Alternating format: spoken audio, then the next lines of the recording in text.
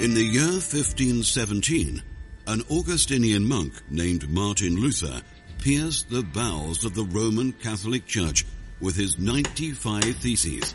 As he nailed the document to the castle door in Wittenberg, the protest began. It was a costly protest, one that Luther never would have imagined. 500 years later, that protest continues. The Reformation began 500 years ago, but today, the flame of the Reformation continues to burn. Men gave their lives for the sake of the gospel. Beneath the pressures of the Roman Catholic Church, Martin Luther penned the words to his famous hymn, "Let goods and kindred go, this mortal life also. The body they may kill, God's truth abideth still. His kingdom is forever." Luther believed what he wrote and was willing to stand firm, no matter the cost. The Pope referred to Luther as a wild boar because of his unwillingness to submit to the Roman Catholic Church's teachings. This historic protest against the sale of indulgences, the cheapening of God's grace, and the stranglehold on the Bible continued to spread like an unquenchable fire. It seemed as if the darkness of the Roman Catholic Church encompassed the whole world. And then, suddenly, the reformers emerged from the darkness and stood courageously with the torchlight of God's Word. A Latin statement emerged from this Reformation era, post tenebras lux, after darkness, light. In their attempt to gain control, the Roman Catholic Church kindled the martyrs' fires with the flesh of Protestants. Men, women, and children were burnt at the stake for merely teaching their children the Lord's Prayer in English. As the faithful were burnt at the stake for their faith, their bloodshed was not in vain. As Tertullian once said, "The blood of the martyrs is the seed of the Church." In 1536, William Tyndale was burnt at the stake for his translation and printing of the New Testament in English. Following in his footsteps was John Rogers. In 1555, under the rule of Queen Mary I, known as Bloody Mary, Rogers was burned at the stake after completing the Old Testament work of Tyndale in the Bible, known as the Matthew's Bible. He was the first of nearly 300 Puritans who would be burned alive for their unwillingness to submit to the rule of the Roman Catholic Church under the rule of Bloody Mary. Although blood continued to be spilt in the streets and threats continued to thunder from Rome, men continued to preach and print the Word of God. Out of the Reformation era came 5 definitive doctrinal positions. These Latin slogans are sola fide, by faith alone; sola scriptura, by Scripture alone; solus Christus, through Christ alone; sola gratia, by grace alone; soli Deo gloria, glory to God alone. According to John Calvin, justification is the main hinge on which salvation turns. The Reformers were protesting the abuse of the Roman Catholic Church and the outright perversion of the true gospel. 500 years after Martin Luther's protest, we continue to protest today. We protest any teaching that perverts the grace of God. We protest any doctrine that denies the exclusivity of Christ. We protest any group who would add to the sufficient Word of God. We protest any movement that seeks the glory of man rather than the glory of God in the salvation of rebel sinners. We are saved by grace alone, through faith alone, in Christ alone, for the glory of God alone. We preach Christ. We are Protestant.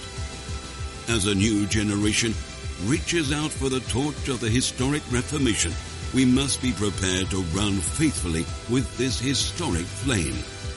In an ever-changing world of compromise and cultural relativism, we must have unwavering resolve and resolute perseverance.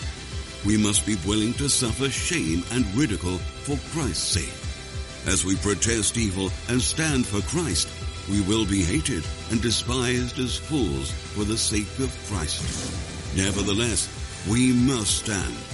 We are Protestant. Well, good morning. Real glad to see you all this morning. Why don't you grab your Bibles, if you have them. If you don't have your own Bibles, they should be scattered in the pew backs in front of you. We will be really throughout the New Testament, so if you want to begin in 2 Timothy chapter 3, it's a good place to start. We'll be looking at a variety of texts this morning because, as you likely guessed from this video, we will be taking a 1-week break from our current sermon series in the Gospel of Matthew because this upcoming Tuesday, October the 31st, is a historically significant day. And I'm not talking about Halloween. I'm not talking about candy and trick-or-treating, although that's fun. Because this upcoming Tuesday, October the 31st, marks the 500th year of the beginning of what is known as the Protestant Reformation. 500 years ago on Tuesday, Martin Luther nailed his 95 Theses to the door at the Wittenberg Church and began something that quite literally changed Christianity forever, for the better. So why don't you turn there in your Bibles. 2 Timothy chapter 3 is where we're going to begin. Glad you all are here, and let's pray and then we'll dive in. Father, be pleased with our thoughts and our minds, the meditations of our hearts and the thoughts of our minds and our prayers. May they be pleasing to you. I pray that you would protect my lips. Help me to speak that which is true from your word as we think about the significance of what happened 500 years ago, the doctrines that the Reformers returned to as they returned to your word. And here 500 years later, we are so much better because of it, and the Reformation continues today in this church and in the church of thousands of Protestant churches throughout this land as we stand upon your word in the gospel of grace alone. We pray that we would be faithful in doing that in Christ's name. And God's people together said, amen. Well, a man by the name of William Barclay, he once wrote these words. He said, "A reformation begins with one person. He need not begin it in a nation.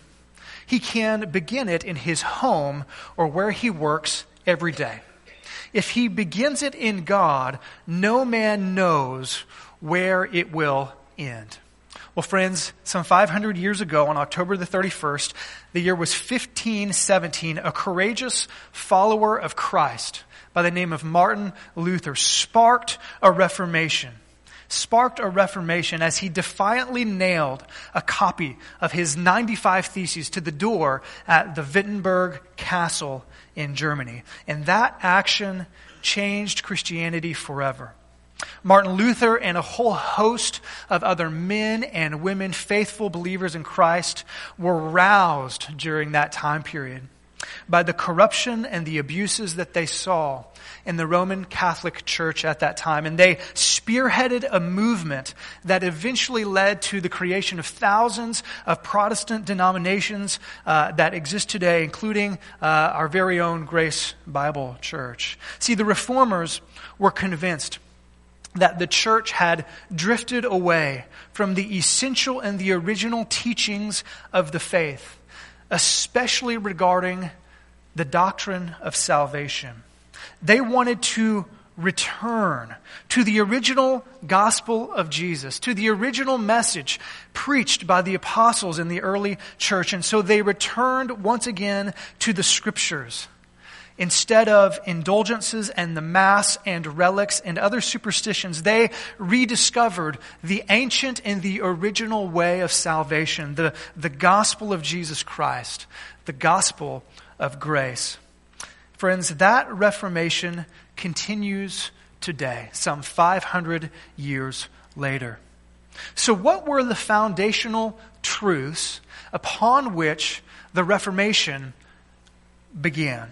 What were the foundational truths that the Reformers held to back then and built their Reformation on back then, and that we as Protestants, as evangelical Christians, what are those foundational truths related to salvation that we stand upon even today?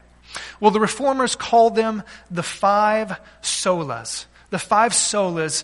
In Latin, the word sola simply means alone. 5 things that they stood upon which the Reformation was built upon. So this morning, I want us to take a brief look at each of the 5 solas today and what they mean for us as American evangelical, Bible-believing, gospel-preaching Christians right here in Cissna Park, Illinois. The 5 solas. Let's begin with the sola that was really the foundational sola of the Reformation. Of course, I'm referring to sola scriptura, which the Reformers simply meant Scripture alone. The fundamental doctrine of the Reformation was a return to the Bible.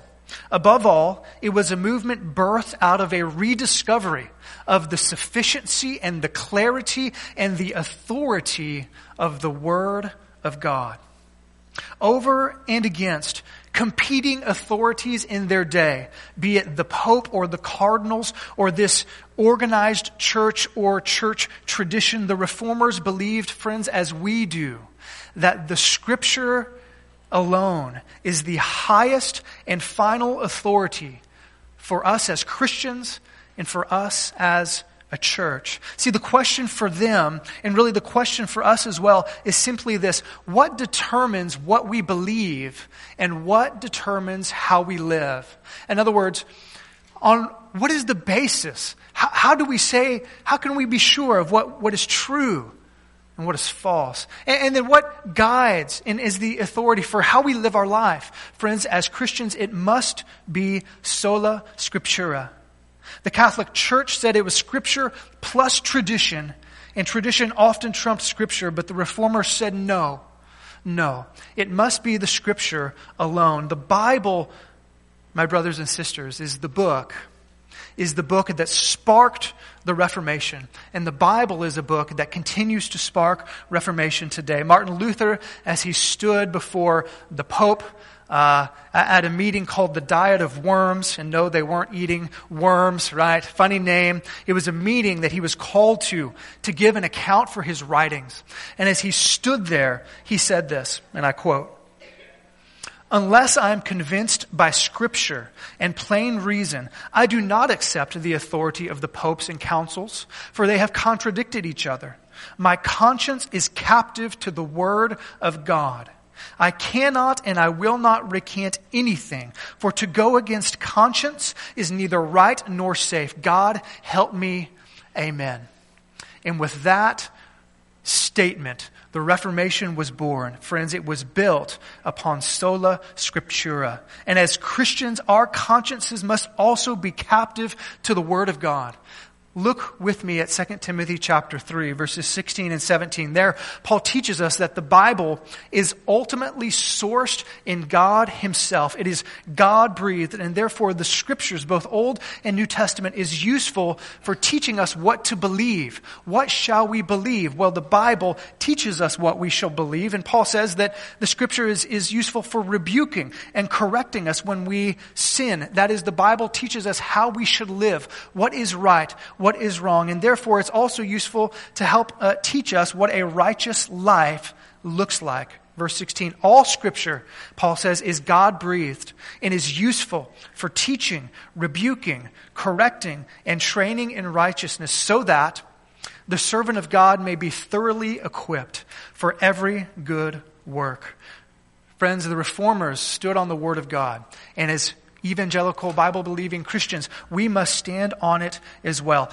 In Mark chapter 7, why don't you turn there with me if you have your Bibles open? You can follow me on the screen. In Acts chapter 7, Jesus teaches us the importance of holding to Scripture over tradition.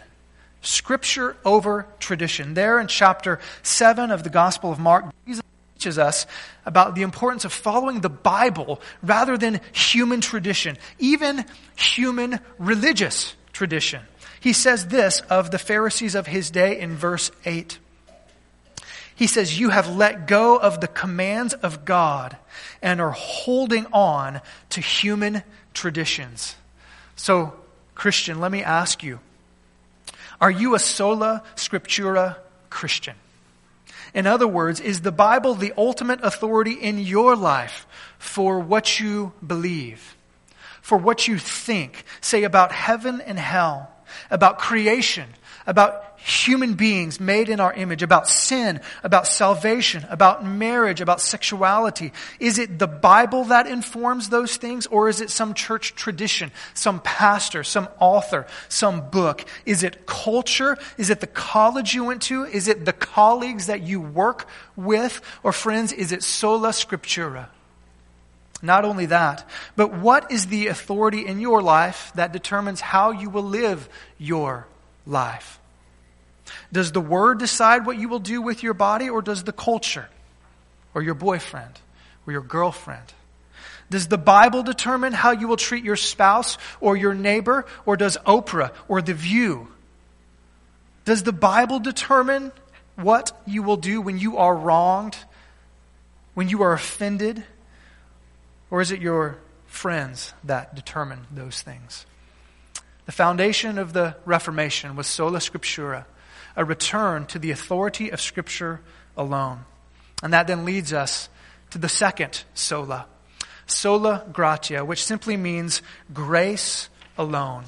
Grace alone. See, the Reformers returned to the Scriptures, and they started to read the Bible. And when they read the Bible, they discovered that the gospel that was being preached to them is no gospel at all. It was a false gospel. And when they returned to the Bible, they realized that there was a different gospel that was being preached. It was not the gospel of grace.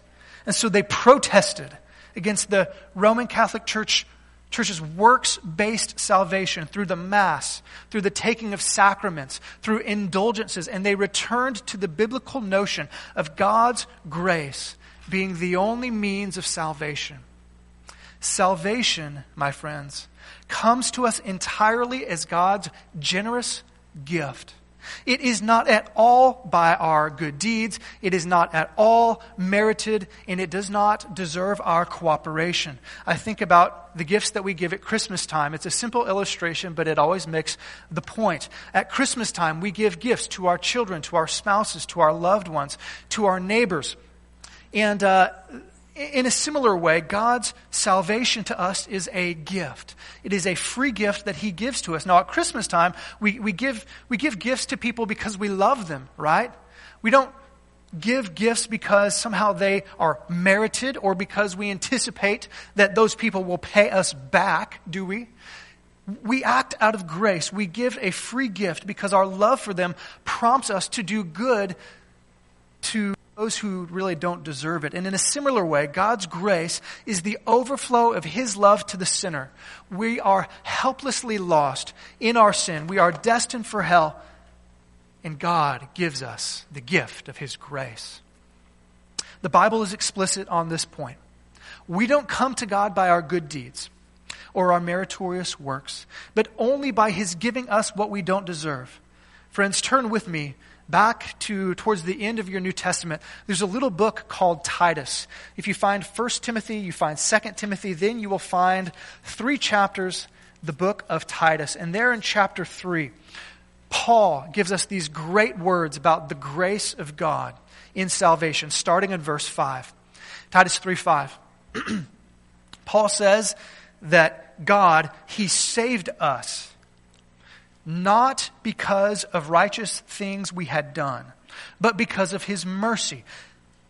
He saved us through the washing of rebirth and renewal by the Holy Spirit, whom He poured out on us generously through Christ Jesus our Savior, so that having been justified by His grace, we might become heirs, having the hope of eternal life. Martin Luther himself said of these very scriptures, so he, referring to Paul, discards all boasting of human will, all human virtue, all righteousness, and all good works. He said he concludes that they are nothing and are wholly perverted, however brilliant or worthy they may appear, and teaches that we must be saved solely by the grace of God, which is effective for all believers who desire it from a correct concept of their own ruin and nothingness. So friend, let me ask you an all-important question. Do you depend solely on the grace of God to get you to heaven? Do you see salvation as God's entirely free gift, unmerited to you? Or do you think that there is something within you, something that you have done that merits it, that somehow you deserve it, that somehow you have a part to play in it? See, most people miss this fundamental point. And when asked why they will go to heaven, they will say something like, I am a good person. I am not as bad as I could be. I've lived a good life. I try to do my best. I'm better than most people. Or they point to some sort of deed done, some sort of spiritual achievement. I go to church regularly. I was baptized as an infant or as an adult. I was confirmed in the church. I served on various committees. Friends, they point to all sorts of things.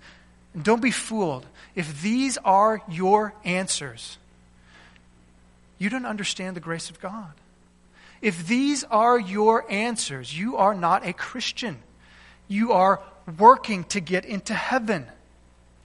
You have fallen for a works-based gospel rather than the glorious gospel of grace that the Reformers rediscovered in the Scriptures. Because it's sola scriptura, salvation in heaven must be sola gratia.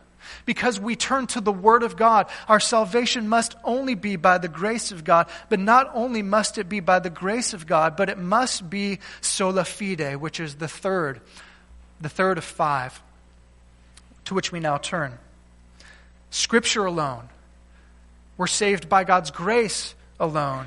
And we are saved through faith. Faith alone. See, grace and faith go hand in hand in the Bible. Grace and faith go hand in hand like peanut butter and jelly or salt and pepper, or pick whatever it is that you would like, that you like to go together, right? Grace and faith are two sides of the same coin. You can't have one without the other, because if salvation is by the means of God's grace, if it's a gift that He gives to us, He offers to us, then it must be received by faith alone.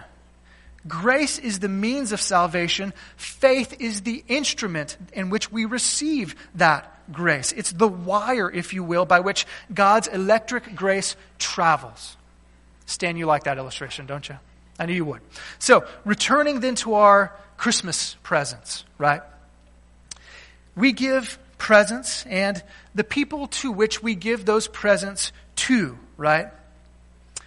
They must be received as such. They receive our Christmas presents by faith, in a sense. They exercise faith because they believe that you paid for it. They believe that you're willingly giving it to them. You're not going to be like, here's a Christmas present. No, just kidding, right? It's a real offer. They believe that, and every present must be received, right? You give a gift, and then that gift must be personally received, made your very own possession. Friends, it's the same with salvation. It's the same with God's free gift of salvation through faith in Jesus Christ. God has offered us His very best gift, the forgiveness of our sins, the declaration of our righteousness, and the hope, the promise of eternal life. And it's all wrapped up in a crimson bow stained by the very blood of His Son. Similarly, like those gifts, each person must choose to receive or to reject that gift, to make it their own possession, believing that God purchased it for us. We must make it our own. One of the clearest texts that the Reformers clung to is Romans chapter 4. So why don't you turn there with me, turn backwards in your Bibles a little bit to the book of Romans. Romans chapter 4, verses 4 through 5. One of the clearest teachings on the difference between faith and good works. Romans chapter 4, starting in verse 4. Paul says, now to the one who works, that is for his salvation. Now to the one who works, wages are not credited as a gift, but as an obligation. However, to the one who does not work, that is for his or her salvation, but trusts God, who justifies, declares the ungodly, their faith is credited as righteousness. Now notice the imagery here Paul uses to teach us about the difference between a wage and faith. The same thing is true when we go to work. You go to work, right, and you work your hours, and then you receive this little thing in the mail or Maybe you get it automatically deposited, right? But some of us, we still get these old school things called checks, right? And then we take them to the bank, and we've worked for them. What do we call those things? Paychecks, right? Because we've worked for them. It's called a paycheck. It's not called a gift card, is it? It's a paycheck. We've earned it, right? A paycheck we earn, a gift card we receive. Here Paul says that the person who approaches God, not as to earn a paycheck, not like I deserve this, God, so give me heaven as my paycheck, but the one who approaches God, the one who approaches salvation as if God is giving a gift card. It's purchased by Him, but it's totally free for us. Paul says that one is considered righteous. That is the one who will go to heaven. So let me ask you, friends, how do you approach God and heaven and eternity? Do you approach it as if God is somehow paying you back? As if your entrance into heaven is earned? Or do you approach God as if He's handing you a gift card? He paid for it. You gladly receive it by faith. Friends, faith is trust in God, and it's trust in the promises of the gospel. It's not just mere doctrinal or mental assent. It's a personal step to receive the gift of God's grace to make you right with Him. Because it's Scripture alone, we are saved by God's grace alone. It's received by faith alone. But friends, there is a fourth sola, and it's sola Christus. That is, salvation is found in Christ alone. See, in the Reformation, the church once again discovered that salvation was by God's grace, it was through faith, but they also rediscovered that it was only through the finished work of Christ, His life and His death and His resurrection. The Reformers protested against other rival mediators. And they called the church back to Jesus as the sole mediator between God and man. Turn with me to the book of 1 Timothy. I know we're going back and forth towards the end of your New Testament. 1 Timothy chapter 2. 1 Timothy. You get the Thessalonians, then you get the Timothys. 1 Timothy chapter 2. There in 1 Timothy chapter 2, Paul tells us this, For there is one God and one mediator between God and mankind. Who is that? He answers the question. There is one God, and there's only one mediator, one go-between, between God and mankind, the man, Christ Jesus. See, while the Roman Church held that, for instance, in purgatory, the souls of people are helped into heaven by the prayers of the saints, or they held that prayers could be offered to the saints, and that somehow prayers offered to the saints once dead would help them get into heaven, or even the ongoing sacrifice of Jesus offered over and over again in the Mass, that was the avenue to get to heaven. Over and against that, the Reformers said no. They said no. It's only through Christ and His finished work alone. They said it's not through Mary, it's not through the saints, it's not through the Mass. And if you want to apply it in our day, it's not through Muhammad, it's not through Buddha. No other avenue but Jesus Christ. Peter makes this abundantly clear in Acts chapter 4, verse 12, when he says, salvation is found in no one else. For there is no other name under heaven given to mankind by which we must be saved. John Calvin, one of the great reformers of the time, in his Institutes wrote this: Christ stepped in. He took the punishment upon Himself, and He bore the judgment due to sinners. With His own blood, He expiated, which simply means washed, the sins which made them enemies of God, and thereby satisfied Him. And then he wrote these words: we look to Christ alone for divine favor. Sola Christus. So friends, let me ask you again. Do you believe that Jesus is the only way? And that He is the way and the truth and the life? And that how many people come? No one can come to the Father but through me, He said. Do you believe that? You really believe that? Because friends, if you really believe that, this is an exclusive statement in our day that will not fly for long. It is considered intolerant, and so will you. It is considered unkind, and you might be considered unkind. It is considered narrow-minded and even hateful towards those who aren't Christians. And you might be as well if you believe this. But friends, it's true. Brothers and sisters, let me say it as clearly as I can. May we never let go of sola Christus. Because when we do, and if we do, we let go of Christ, and we let go of Christianity, and we let go of the gospel. So friends, stand on Scripture, stand on grace, stand on faith, stand on Christ alone, but there is a fifth. All of this is for the glory of God alone. And this is the fifth sola Deo Gloria.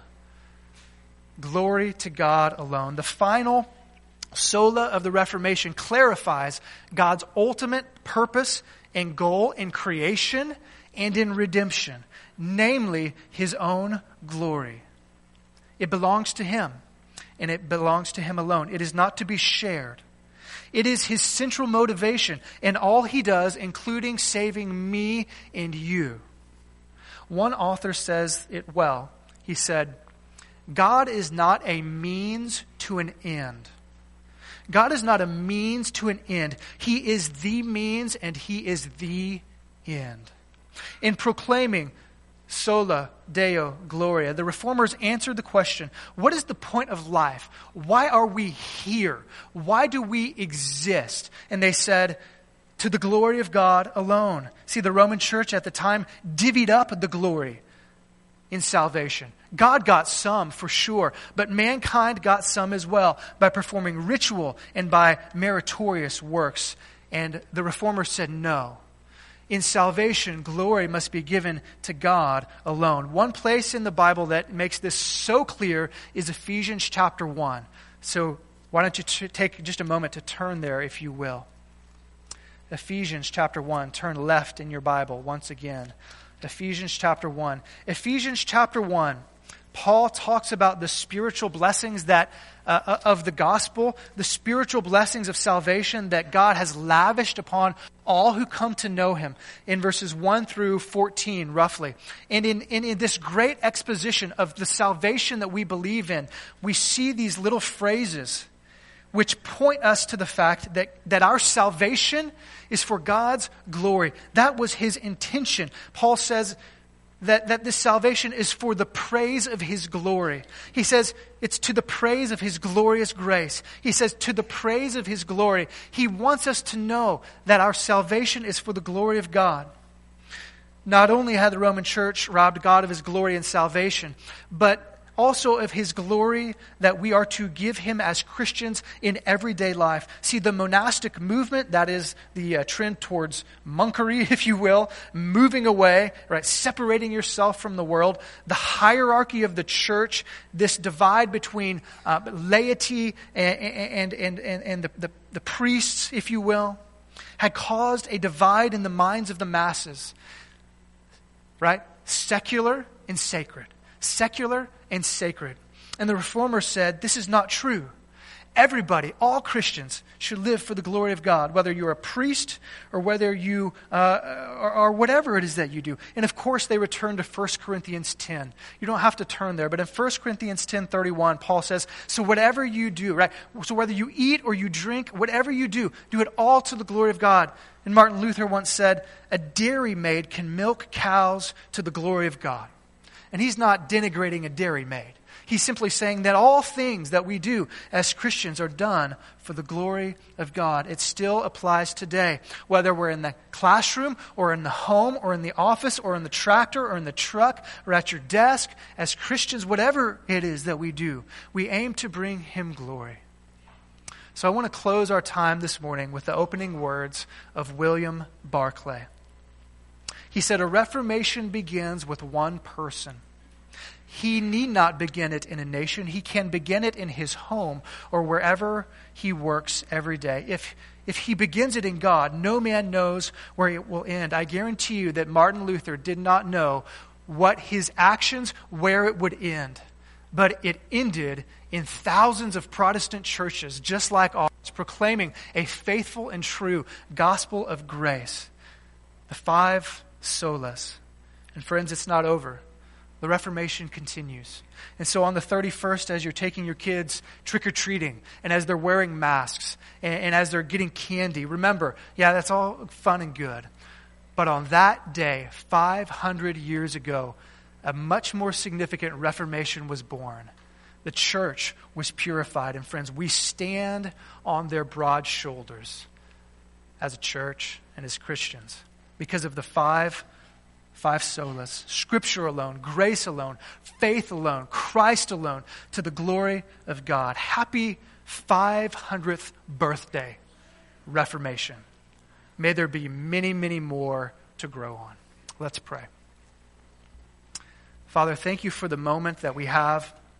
As we think back in history and time, we know that you are providentially moving.